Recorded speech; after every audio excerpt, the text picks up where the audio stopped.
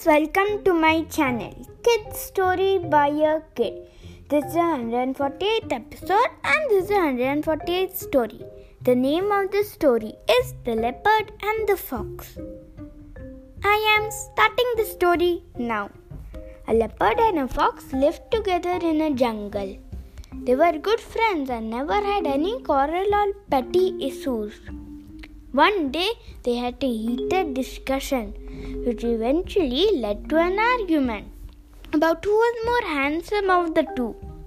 The leopard insisted that he was more handsome as he had unusual spots on his body. He therefore boasted of his beautiful skin. The fox listened to him and agreed. Then, after a brief pause, he said, "Yes, you are more beautiful than me. You have a spotted body and it is bright in color.